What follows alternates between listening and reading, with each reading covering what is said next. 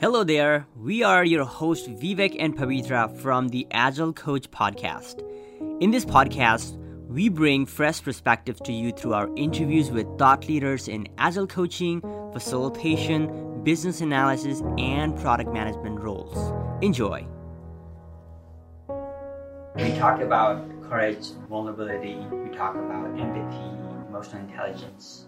So one place for a Scrum Master where we use a lot of this is in a retrospective. So let's talk a little bit more about retrospective and your mindset behind retros. Yeah, I mean, retro is the place to flex all of those muscles. You know, it's really an opportunity for the team to come together and talk about what do we need to improve in our processes? How can we make this situation that we're living right now better? Yes.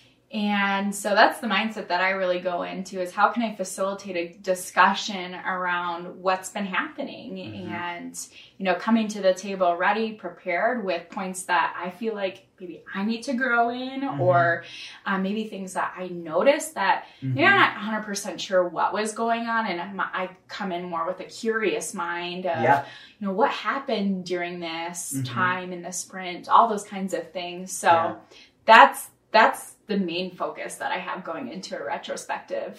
Yeah, let's start with the retrospectives. Diana, I'm just really curious, like, why did you write the book? What was the process of writing the book? If you could share that. Right.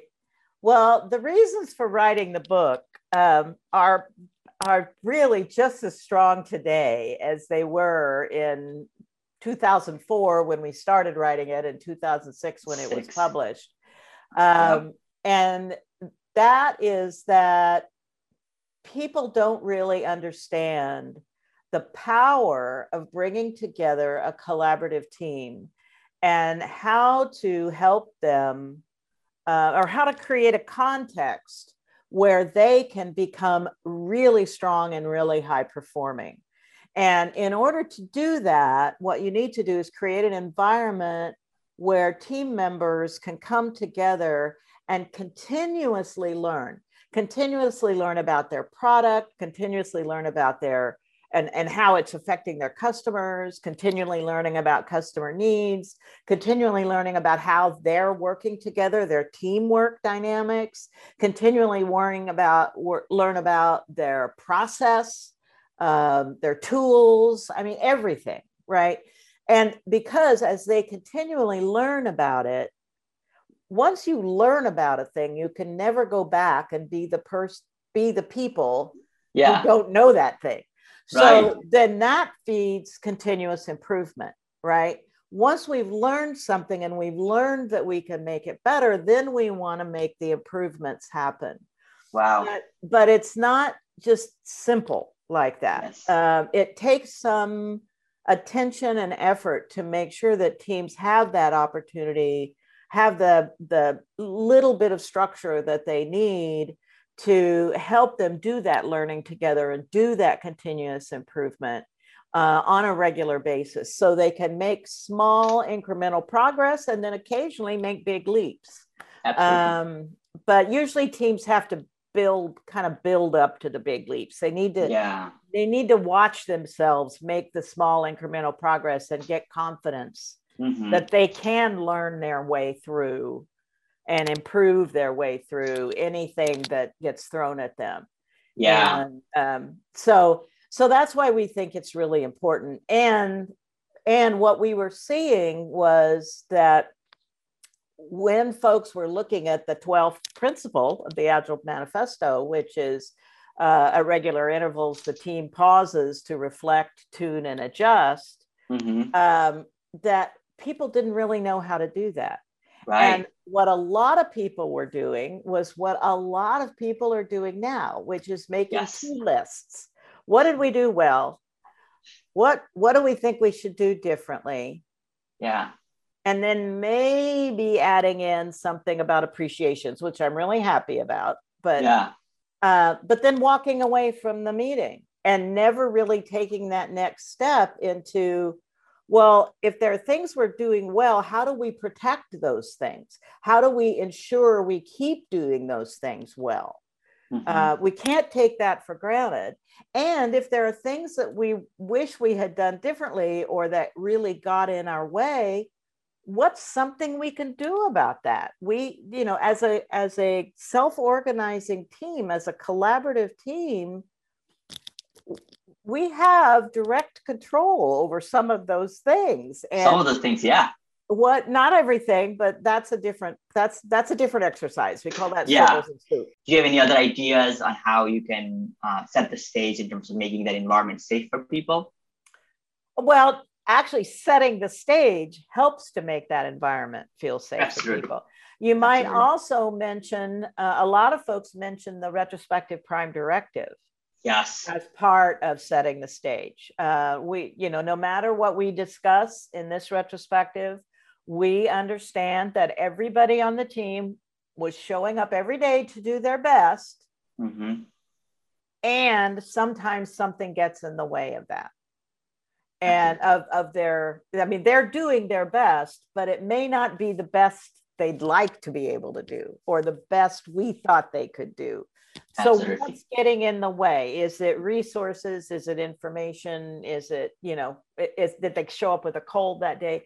So it's not about individual performance. It's about how do we work together to create a system where we can make sure that people's best is good enough for what the team needs.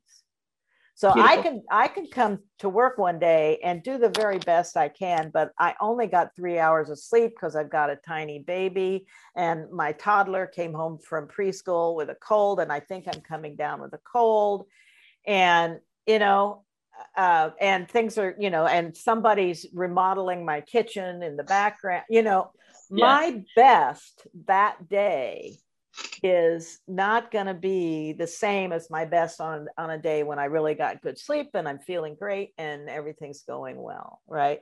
Or maybe I wasn't able to do my best because I was waiting for a handoff from somebody and it just never came. And I spent a lot of time and energy trying to get that thing, but I was never able to do the job, because that wasn't coming through for me. So there's a lot of reasons why, we all think about, my best, I could have done so much better on some other day, or so-and-so could have done so much better. But there's always reasons why our best, that we show up and we do our best. I have never, ever met a person who said, unless they're completely disengaged, who shows up and says, I'm just gonna slack off today. No, right? I mean, take a mental health day if you're gonna do that. Don't show up, right? Yeah. So sometimes talking about the prime directive, the retrospective prime directive at the beginning. If you do that for the first few retrospectives that you run, pretty soon you can just sort of refer to it. And let's all remember the retrospective prime directives in force, and you don't have to go through it every time. And some people say, well, I don't believe that people are always doing their best. And then it's a matter of, well, for the purposes of this meeting, can you just, for this next 45 minutes or whatever it is, can you just, stick with us and pretend to believe it, right? Because the whole meeting will go better if you can. Absolutely, 100%. So that's a thing sometimes people add into their setting the stage. There are other things as well. The best thing is to read about it and get a few. Get a few different ones in your back pocket that you can use. All right, let's move to second step, gathering data. How do we do that? The next step is gather data. And it is about understanding, everybody has their own experience. Let's just say we're working on the sprint. Everyone has their own experience of how these 5 days or these 10 days went. They assume that is the same experience that everyone else had. We just naturally do that as humans. Yeah. It never is. It No, never you're right. is. Yes. So gathering data is about making sure that we're all working with the same set of data. Yes. But we all have the collective picture of what went on during the sprint. So we might bring in like factual data, effort data, metrics data that the team has. How many stories did we say we were going to do in our sprint planning? How many did we actually complete? No judgment, just actually what happened. Did we find any hiccups in our task board? Did we have any outages? And then other maybe Charlie had a conversation with Vivek and they discussed a thing, but the rest of us didn't hear about it. So that'd be the time to share that with the whole team. So that's what you want to do in gather data. You're just trying to get the most complete picture so that everybody knows what everybody's experience was. So everybody has the whole picture. You're all working from the same set of data. Mm-hmm. And then, I call that the learning part. We're learning about what happened, right? Mm-hmm. And then the next part is the analysis or the thinking together part. We call that generate insights. Yeah. So it's looking at what happened. Mm-hmm. What do we make of that? What does that tell us? How do we interpret what happened? What are the implications of what happened? We ask ourselves those kinds of questions. So, how do we know now what difference might it make, the things that, right? So we want to be pretty thorough about that. And very often that analysis part is the one that people who've been through engineering training want to jump to right away. They want to start analyzing, but you can't really effectively analyze if you aren't all working from the same data yet. Yes. So you have to slow people down, make sure you have that data picture. Then you can do a really good, thorough analysis. Yeah. And then once you've got gleaned all the understanding you can from that, then you move on to what we call deciding what to do. So given this data and this set of implications and insights that we've discovered, what does that tell us about where we could most effectively do some improvements? So we're learning together, we're thinking and analyzing together, and then we're deciding together. This has to be a team decision about what action we're going to take. Yeah. And so then we look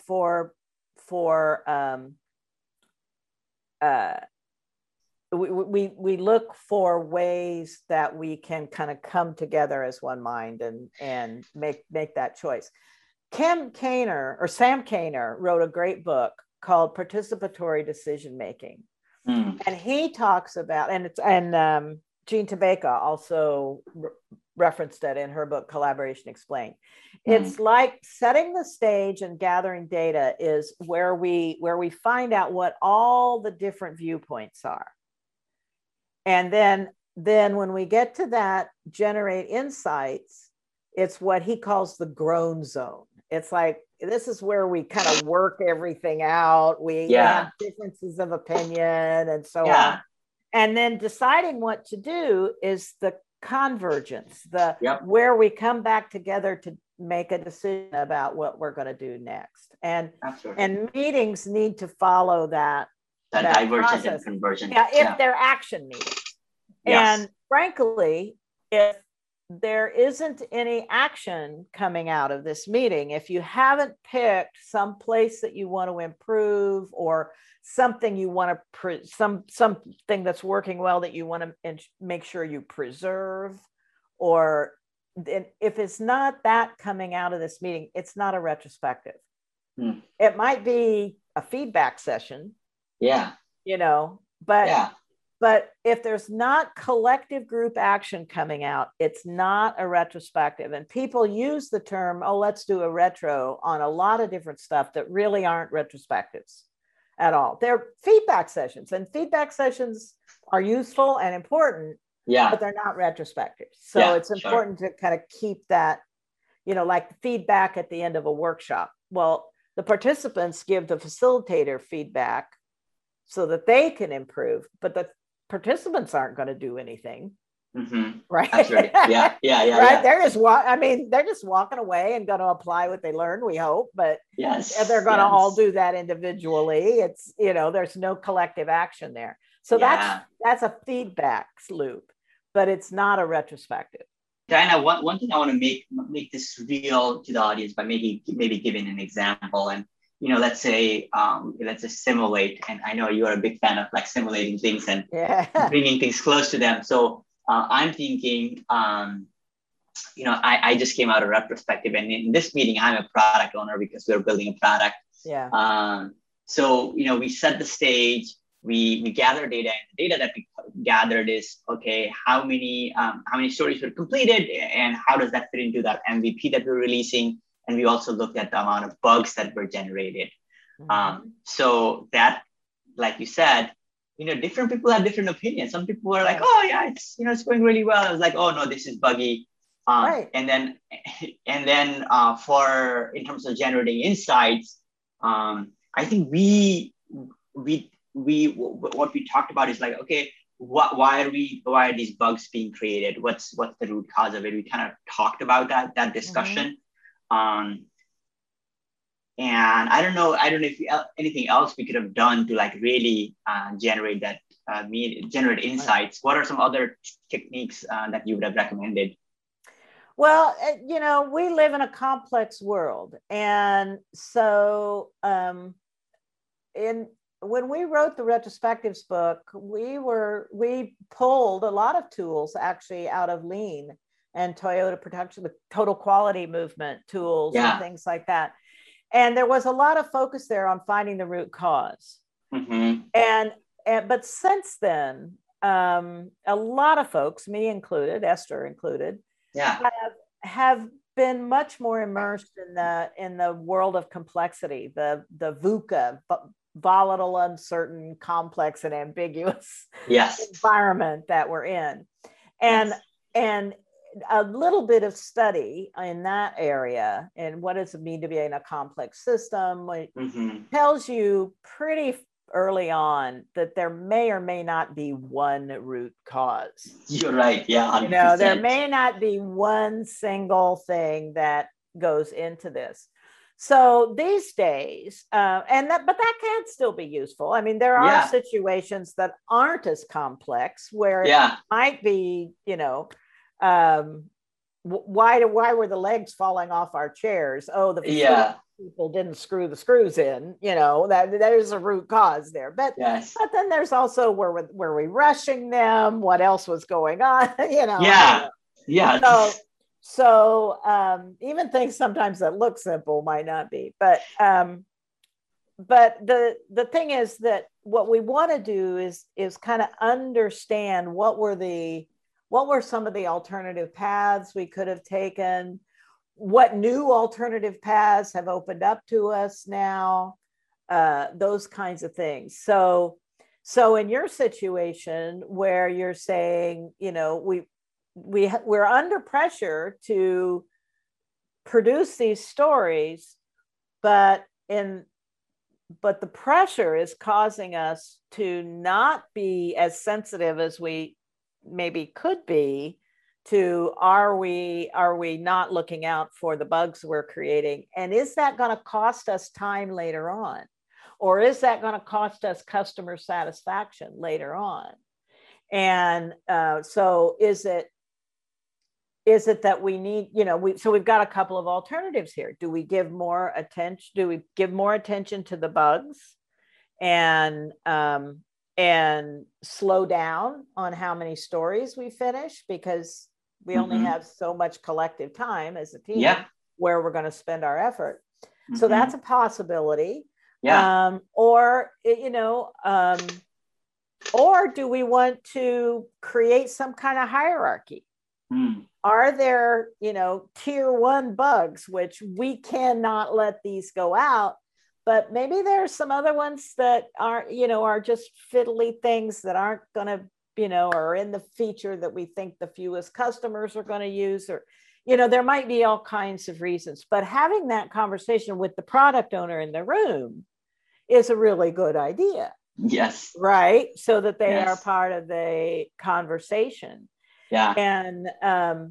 And so, you begin to, I would look for some activities that would sort of help me unpack what really, maybe we're creating a lot of bugs, but maybe there are a lot of bugs that don't really matter. Yeah. Or maybe they're really big bugs that are going to matter, that are going to make a lot of dissatisfaction for our customers and cause us problems in the marketplace, or cause our internal accounting system to crash. Which of these are going to be we really need to pay attention to, and which ones do we not? And then begin to look at the trade-offs and balances between what time does it take to fix those, and what does that mean about what we can expect in terms of how many stories we're producing. But every time, what we know is every time we produce a story that has no bugs and that has no initial, it may develop technical debt later, but initially there's no technical debt to it, right? Yeah. Every time we produce a story like that, we know it's a time saver. Right. There's not going to be any hot fixes that are coming back to us. There's not going to be, any blowback for us. Yes. So maybe it's worth the time to be more careful about the stories that we do and not try to shove so many through at a time and so on. So, but having that's a very rich kind of conversation to have. And if you've got some kind of group activity that helps to structure that conversation, that can be really useful, because sometimes it's hard for people to just start from a blank page. Yeah. And so then after you've had that conversation, then you can come up with a list of ideas. Well, what do we think we could do to improve this situation? And we may not be able to take care of the whole thing, but what are the pieces and parts that we think are going to be most important to take care of? Diana, I need a moment. You threw a lot of wisdom at me here. Yeah. Like I am partially mind blown. So let me take a moment. That was actually really, really insightful. So you actually wrote the book and you have thought about this a lot. So thank you. One thing I had a big aha is when you share, there's just not one root cause. That's so true. I didn't actually think, and because I teach 5 whys and that I come, I teach lean, right? So that was such a big aha. So I need a moment to just let that sink in. So that was really beautiful. Thank you for making that real for everybody else as much as it's for me, because that's the situation that I was in. So that was a good coaching moment, Diana. Well, 5 whys can still be useful, but you're not coming down here, you're going this way. You're all the contributing factors. Once you understand things like that, once you create a space, once you have that insight generating session, you collect that from the team, and you're including your whole team. They are producing ideas. They have different insights than you. Now you're saying, hey, everybody's on the same page. There's a shared understanding.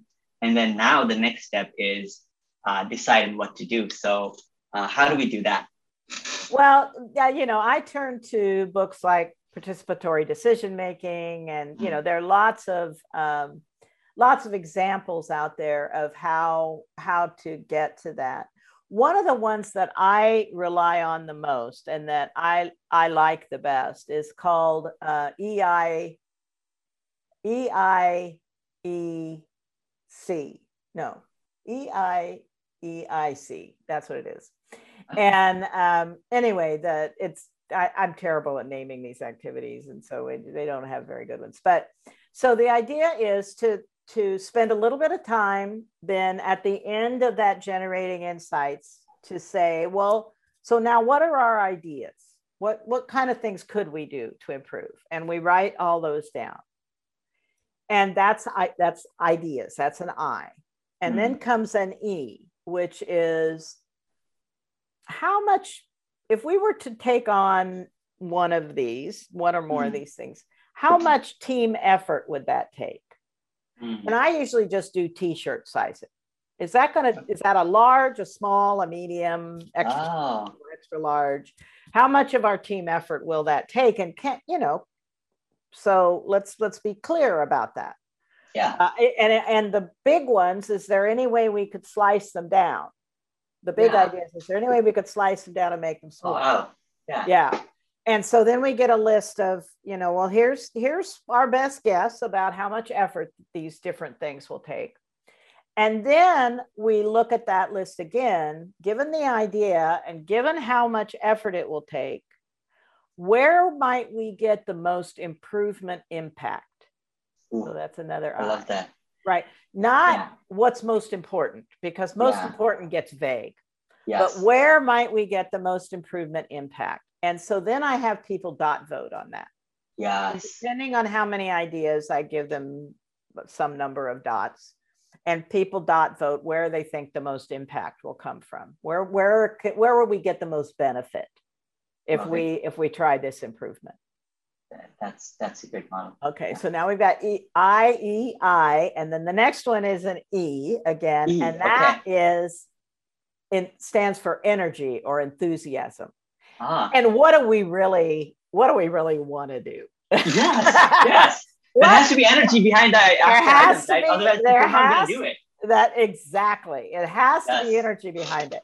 And so even though one idea might get the most impact, if it doesn't also get the most energy, we're not going to go for that one. Yes. Right. So then I usually only give people 2 dots, or at the most 3 dots. Where if you're going to be involved in helping to improve this, where are you going to put your energy? Ooh.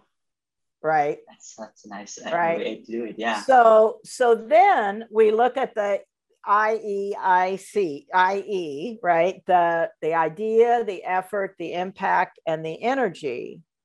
And we begin to see a pattern. Yes. Of what is it we want to take on. And we don't actually have to decide. It becomes clear. It's there. Like the votes are there. Yeah. And so then I usually just do a fist of 5, look for agreement or something like that.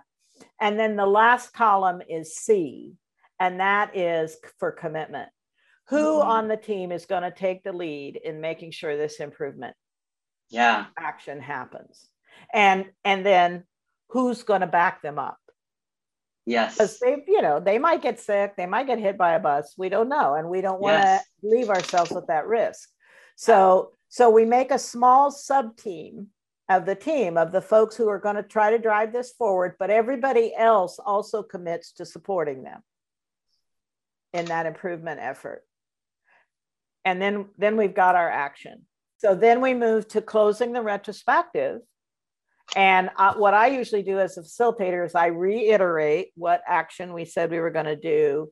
If it's an in-person planning, if people are working together, I used to have them take an index card and actually write the action and take that into the planning session. So it became part of the stories that they were planning for the next sprint. But in the online world, we have to do things a little bit differently. But still, we could go right ahead. I mean, now we can absolutely just write it into the next sprint plan.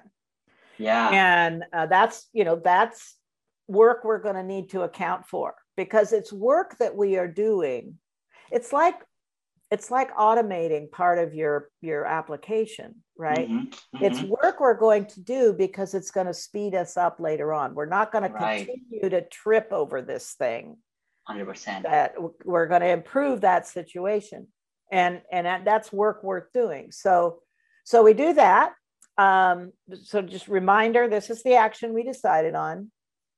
And then I usually thank everybody for the effort that they've put in.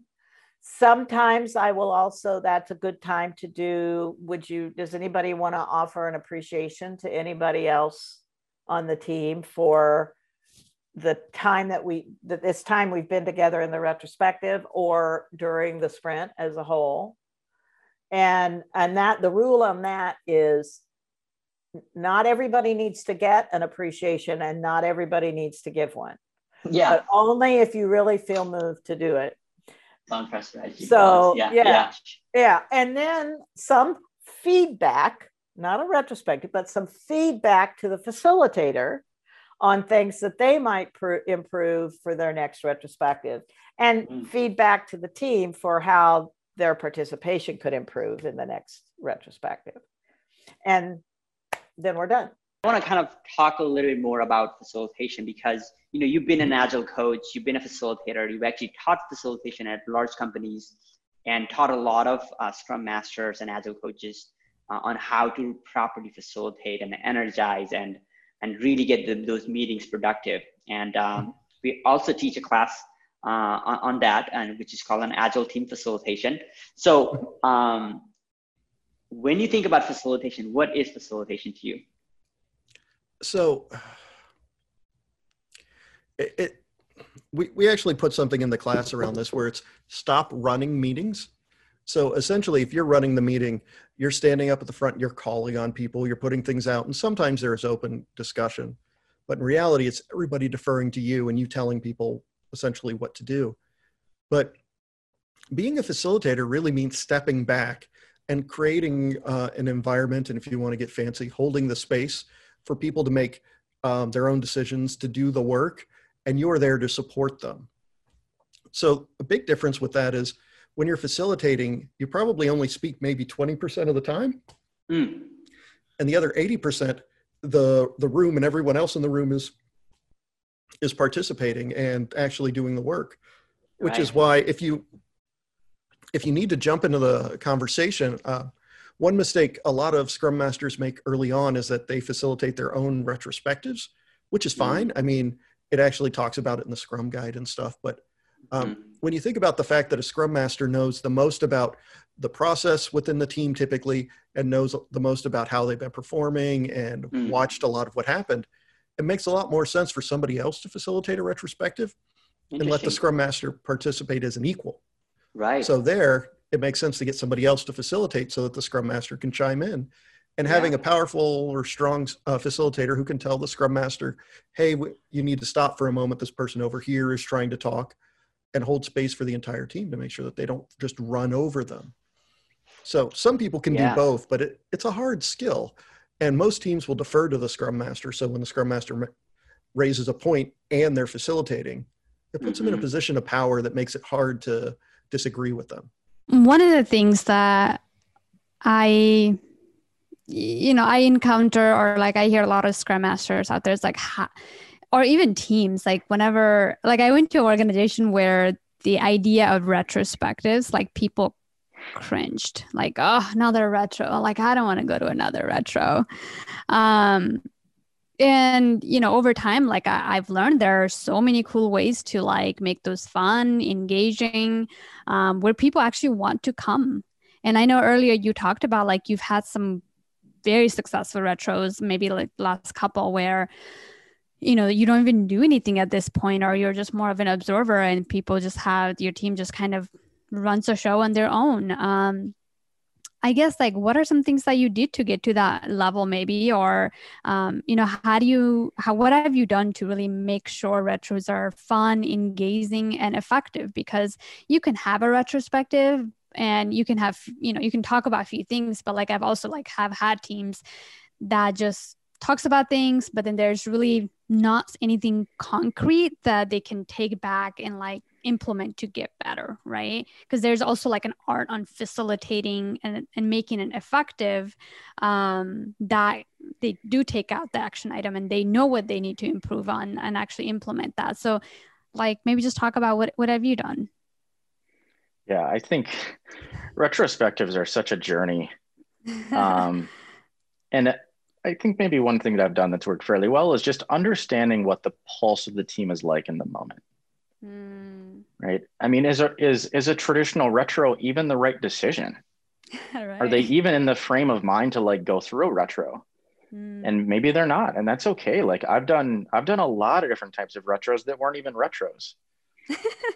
You know, Yeah. like if they've just had an amazing sprint and they've delivered and they feel good about it, and you know, they set a new record for velocity or they had some breakthrough as a team. Well, I don't necessarily want to go into a retro and talk about all the things that they need to improve. Like, so I've had that happen, and I've done a celebration retro. There you go. Where we just talk about all the amazing things that we did the last 2 weeks. You know, we've done affirmation retros where I'll have everyone on a list, and then everyone on the team has to give a positive affirmation to someone else on the team. Right. And then we read those and we go through those, and it's a really cool way for the team to bond. But over time, like the goal is to turn them more into like the inspect and adapt ceremonies that they're supposed to be. So looking back now, the patience I had in the retros up front by saying, okay, maybe this isn't the right decision yet. Like, let's wait. Let's do a celebration retro. Let's give the team. Sometimes I think the team just needs to have space to vent and talk about what went wrong. And like, what was kind of like ironic is that some of the earlier retros were the best communication and collaboration the team had ever done. Like they were so mad at the organization that they finally dropped their walls and they were just like, we're talking to each other about what went wrong. And they weren't blaming each other, but there was just like a good vent session to get everything out in the open. So, I mean, it didn't make me super thrilled at the time to like see that, but over time, as the team chemistry grew, the dynamic improved, and I experimented with different retro formats and different topics and different, you know, ways to go about having like a fun retro that's still productive. The team started to mature. And now that we've like gone through some of that crap in the past, we can have good retros. I don't have to facilitate so much, and they can just kind of lead it. And now that they like have some confidence in themselves, they're more open to like making some adjustments because they're not so focused on just doing damage control. Right. Yeah. And I think to add to your note, I mean, a lot of times people just like look at it, like a lot of Scrum Masters I've seen, just maybe look at it as like another meeting. And, you know, depending on where your team is at, it's really not just another meeting. I believe like if you're conducting an hour retro, like you should spend probably like 2 hours prepping for that. And a lot of times if you're not doing that, then it's like the same retro over and over again. It's like what went well, what didn't go well, like how can we be better, right? It's the same format over and over again. Because I mean, I remember like just spending a couple of hours just, hey, like what can I do? Like does my team, like do they need a little bit more of an energizer? Like are they at a point where they're maybe not, you know, maybe more they're not collaborating as much, or I don't see that team spirit. So do we need to do like a team building activity? Should we just like go out, like obviously when it was in person, should we go out and get some coffee and just sit at a coffee table and like just chat, right? So I think the idea behind it is like, can you spend some time? Can you become creative? Can you implement something new? Can you experiment? You know, can you try some of the stuff that you talked about, right? Like really feeling the pulse. Like if a team is doing great and like they delivered well and the sprint went great, like, yeah, no need to sit there and talk about like, what can they do better? Like go and celebrate, like have lunch or like have whatever, have some drinks. I don't know, whatever they need. So I think that's great.